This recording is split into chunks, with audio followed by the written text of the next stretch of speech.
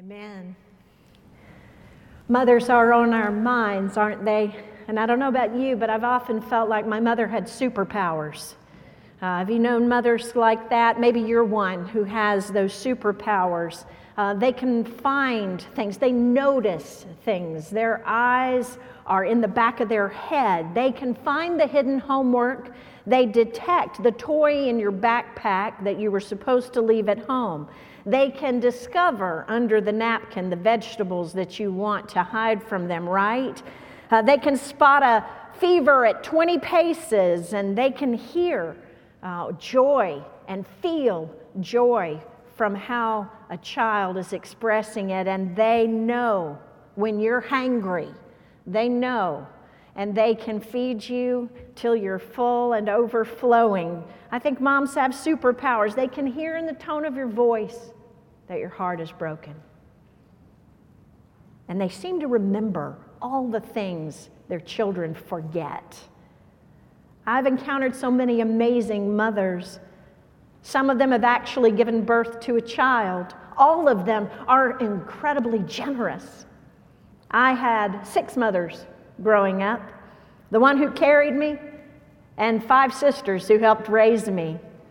I should probably add in my teachers. Maybe you would too. Those ones who leaned close into your life and really helped you discover some things. Boy, I owe Mrs. Wilson a lot for teaching me Spanish, and Mrs. Davis, who kept urging me to grow in my essay writing in English. I'm thankful for so many friends who have mothered me, who had that sort of way about them that brought the best out in me or kept me out of trouble. And many, many church moms have truly been patient with me over these many years, and for them I'm deeply thankful. Ones like Judy Benson, who I will never ever forget, and Ina Claire Weekly, who when I visited her, leaned into my life, prayed over me, loved on me in a mighty way like mothers often do. You see, some people notice us. Love is their MO, their modus operandi, and they open their arms to every opportunity to love God's children. That's just who they are. That's just how they roll. And you know what? Small children are like that too. Bennett and his family came to visit me in my office. Bennett's little brother is going to be baptized, so we were having a conversation about baptism. We spent a lot of time talking about the love of Jesus Christ. Bennett is not quite 3, so he was busy in my office investigating and exploring everything. But I want you to know something. He did not miss what the conversation was about, because I want to tell you, he would periodically stop, come run over, and give me a big hug. He gave me 3 hugs that morning. It was a beautiful experience. I opened my arms to the blessing that a little child was willing to give me. As we dive into the book of Ruth, I hope we will open our arms wide to this story of God's children who are learning how to love one another and learning how to help one another. I'm sure many of you know the story of Ruth well, but it may be unfamiliar to some of you. The story centers around Ruth, who is a young widow from a place called Moab.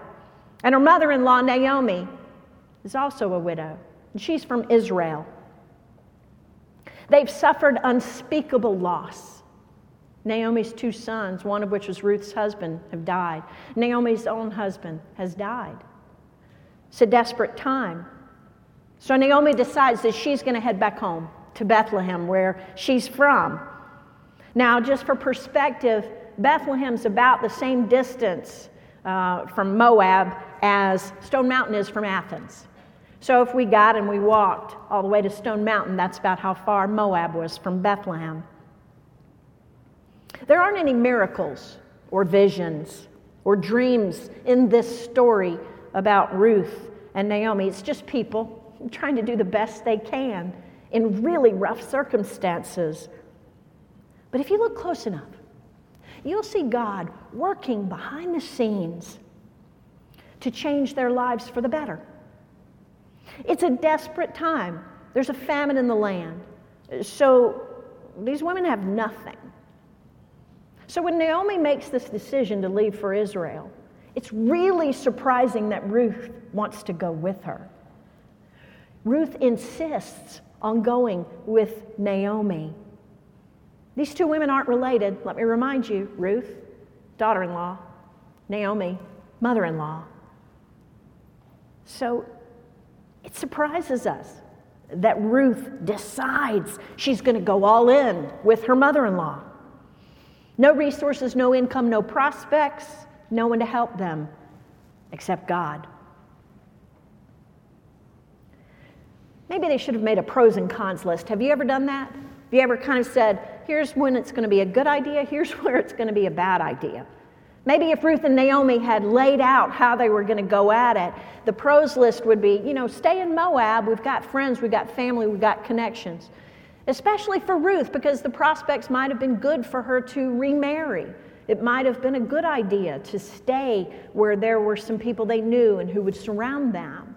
And the con list looked a lot longer, perhaps, than the pros. But yet they decide this is what they're going to do. I want you to know that Ruth demonstrates something to Naomi that is critical to healing and the restoration of hope. She gives her attention. By her words, her commitment, her attention, she says to Naomi, you matter. You matter. Simone Weil wrote that attention is the rarest and purest form of generosity. What's it worth to really notice each other? Go all in with each other. It was worth a great deal to Naomi and also to Ruth. In chapter 2, we see how they're doing. We'll get a moment to check in. How's it going? You who left Moab and are now in Israel. This small blended family, they're starving. So Ruth goes out to look for food and is able to find a field where she can glean. She can catch what's been dropped. It's a little like if someone were carrying a basket of apples and you were behind them and one of the apples fell out and you picked it up. That's what Ruth is going to go do. So hear the word of God this morning as we encounter Ruth chapter 2, verses 17 through 23. So she gleaned in the field until evening.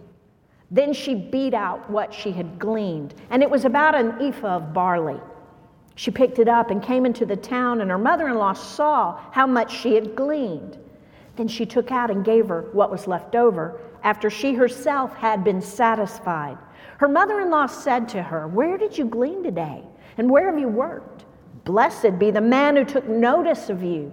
So she told her mother-in-law with whom she had worked and said, "The name of the man with whom I work today is Boaz."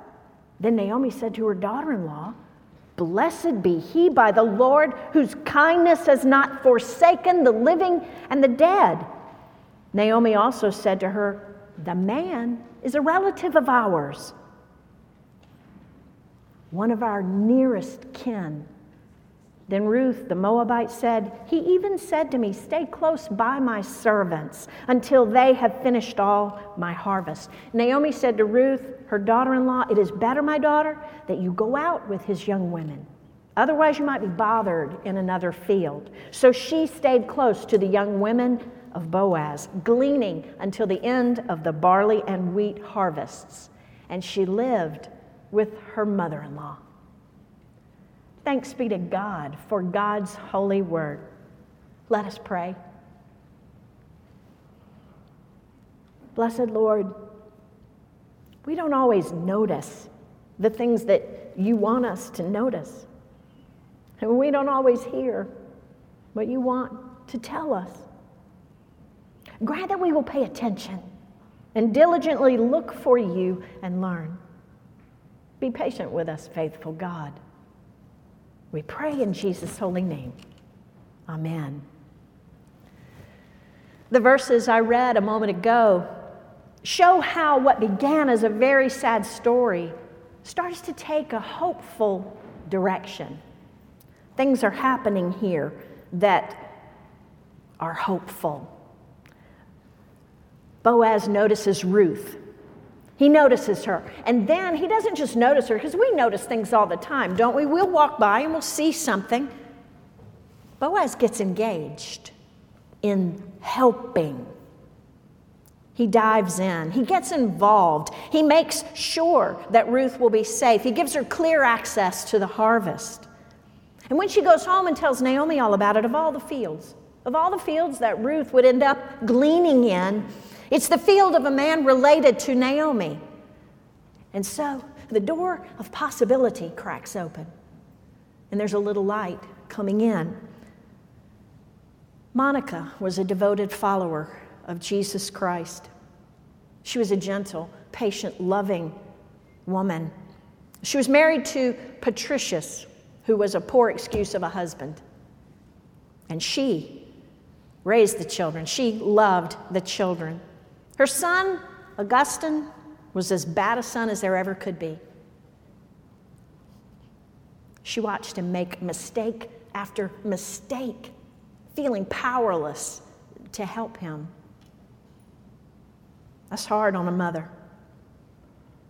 So what Monica did was this. She wept every night and prayed every night for him for years. Her deep faith and passionate prayers for her son, I would love to tell you, it suddenly made an impression on Augustine. But you know who it made an impression on? Patricius. He gave his heart to Christ. I find that stunning and remarkable. Still, she wept and she prayed for Augustine. It all looked hopeless. You see, from an earthly perspective, Monica's tears seem wasted on a deaf son. I'm not sure we always take time to notice what God wants us to notice. You see, God notices everyone. God is concerned about everyone.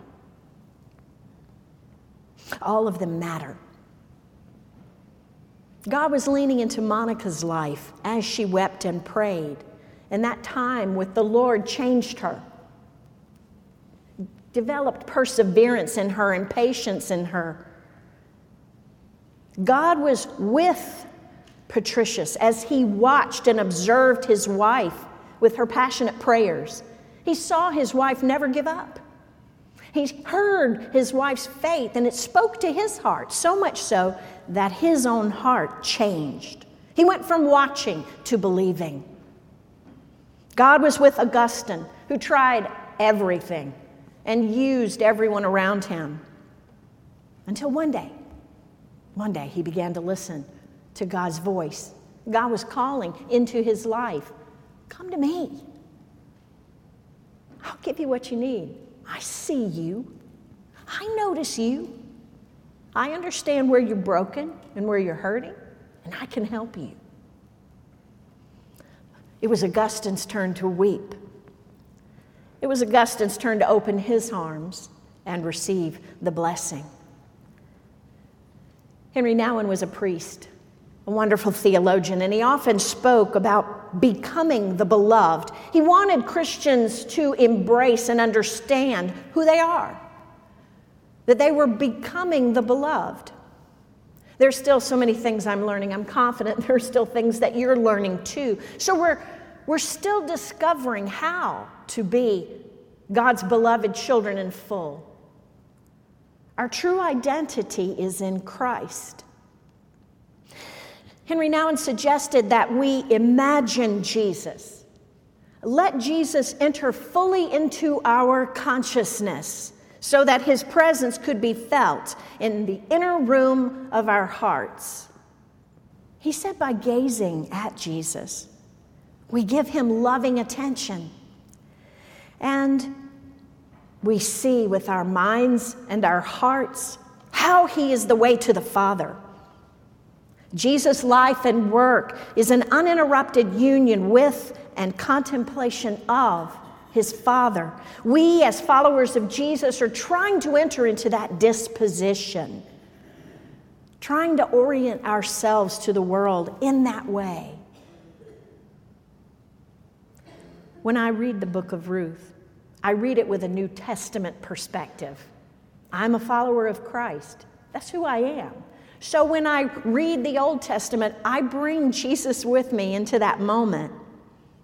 I know that I'm reading about Ruth and Naomi, who were believers in God. They did not know Jesus Christ, but you know what I do? I spend my time looking for Jesus. Have you ever done that when you open the Bible and you lean in looking for Jesus, even as you look into the Old Testament? Where do you see Jesus in the story of Ruth? I like to look. I like to notice. I like to discover that. Most commentators have pointed out that later on in the story, spoiler alert, Boaz acts as a redeemer. He is reminded that he has the power to rescue Naomi and Ruth, and he seizes the possibility. He goes beyond noticing them and claims them and brings them into his household. And you see, it does give us a preview of our Savior, our Redeemer, who with his own life paid for our mistakes, and with his grace gives us a new life and takes us into his eternal home. And I found a moment in chapter 2 where I see Jesus. Turn in your bulletin, because Naomi says something surprising. She tells Ruth that Boaz is one of our kinsmen. It's subtle, but clear that Ruth has officially become family for Naomi. That moment is like an adoption. Ruth went from daughter-in-law to an actual daughter as far as Naomi was concerned. It's just one word, 3 little letters, and the word is our. He's one of our kinsmen. Changed the whole relationship that Naomi and Ruth had. Think how a house is different when we say our house. What does it mean when we say our church, our community, our family,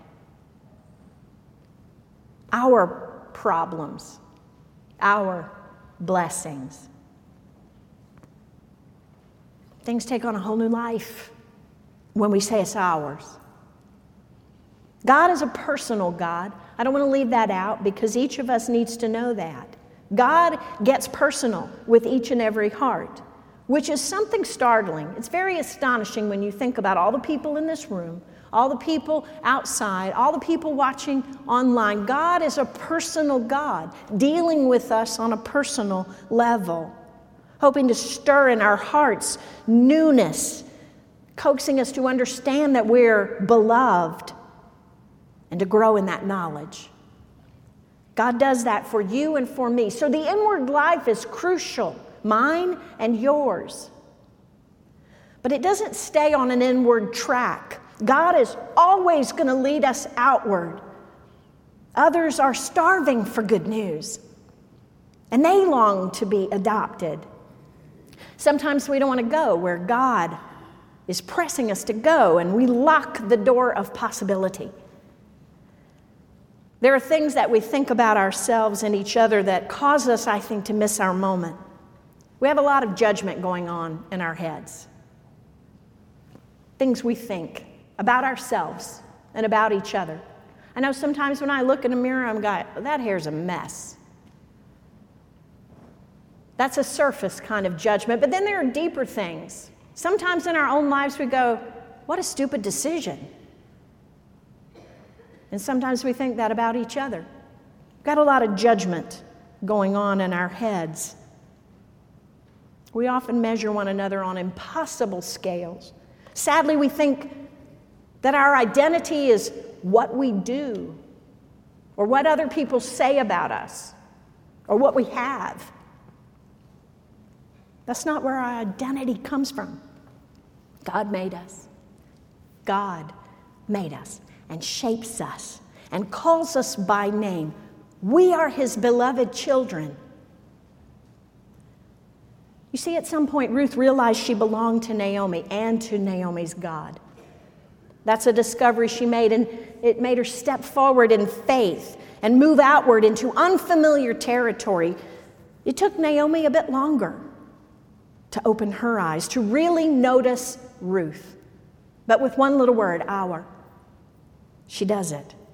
Naomi opens her arms to embrace the relationship that God had put right in front of her to have. We don't want to miss the chance to be that kind of blessing, to have that kind of blessing. Jesus taught the disciples to say, our Father. Jesus himself prayed that we would all be one. The mission is for us to make disciples, and the command is for us to love one another. It's ours. And while we engage with this mighty work, God changes our hearts and our lives. Everyone in the story of Ruth experiences redemption, and they change simply because they noticed what others might not notice. I sense God shines a light, helping them notice what matters. Years ago, Jill Bateman, who's a member of this church, had a great idea. She had seen it happening at another church. She said they have these bags, Martha, with logo of the church on it. She said they fill the bag with something lovely like cookies. And they go into their neighborhood and welcome someone who's new to the neighborhood.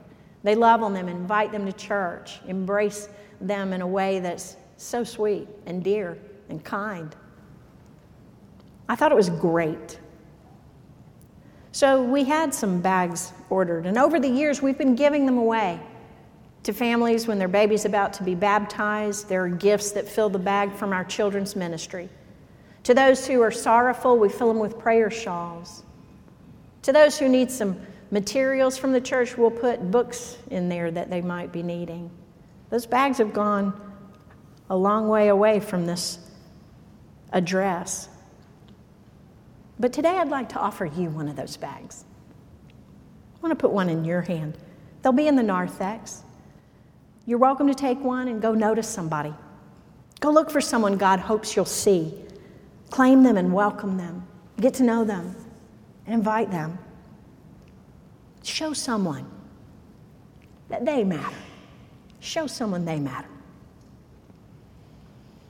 You're not what you do or what people say about you or what you have. We are the beloved children of God. That's our identity. We're the ones that God takes with his hands and blesses. And we're broken and given so that others come to know that they belong to God too. When Jesus moves into your life, change is inevitable. He doesn't just notice, he transforms us from oblivious to observant to engaged.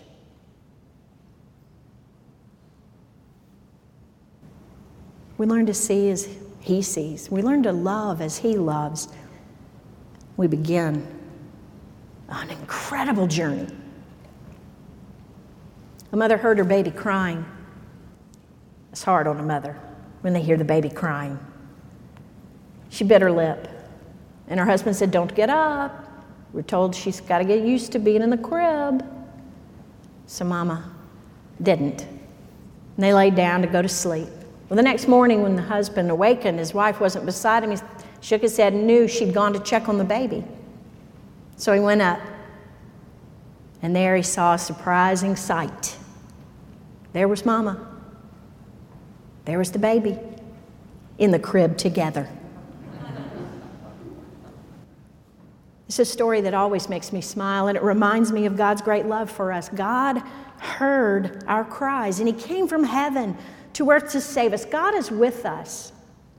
We are his beloved children, redeemed by his grace, sustained by his love, and this is our family. Ours. My mother is 91. Amazing. But her memory is slipping. That's hard. But there's beauty in this time. It's prompted her to reach out to her children and her grandchildren calling us on the phone, and I love to hear her voice. And all of us are surrounding her in the way she surrounded us as we were growing up. We're trying to remember for her what she has forgotten. She is a beloved child of God, and I don't mind asking you to pray. She will always remember that. She is ours, you know. In the name of the Father, Son, and Holy Spirit. Amen.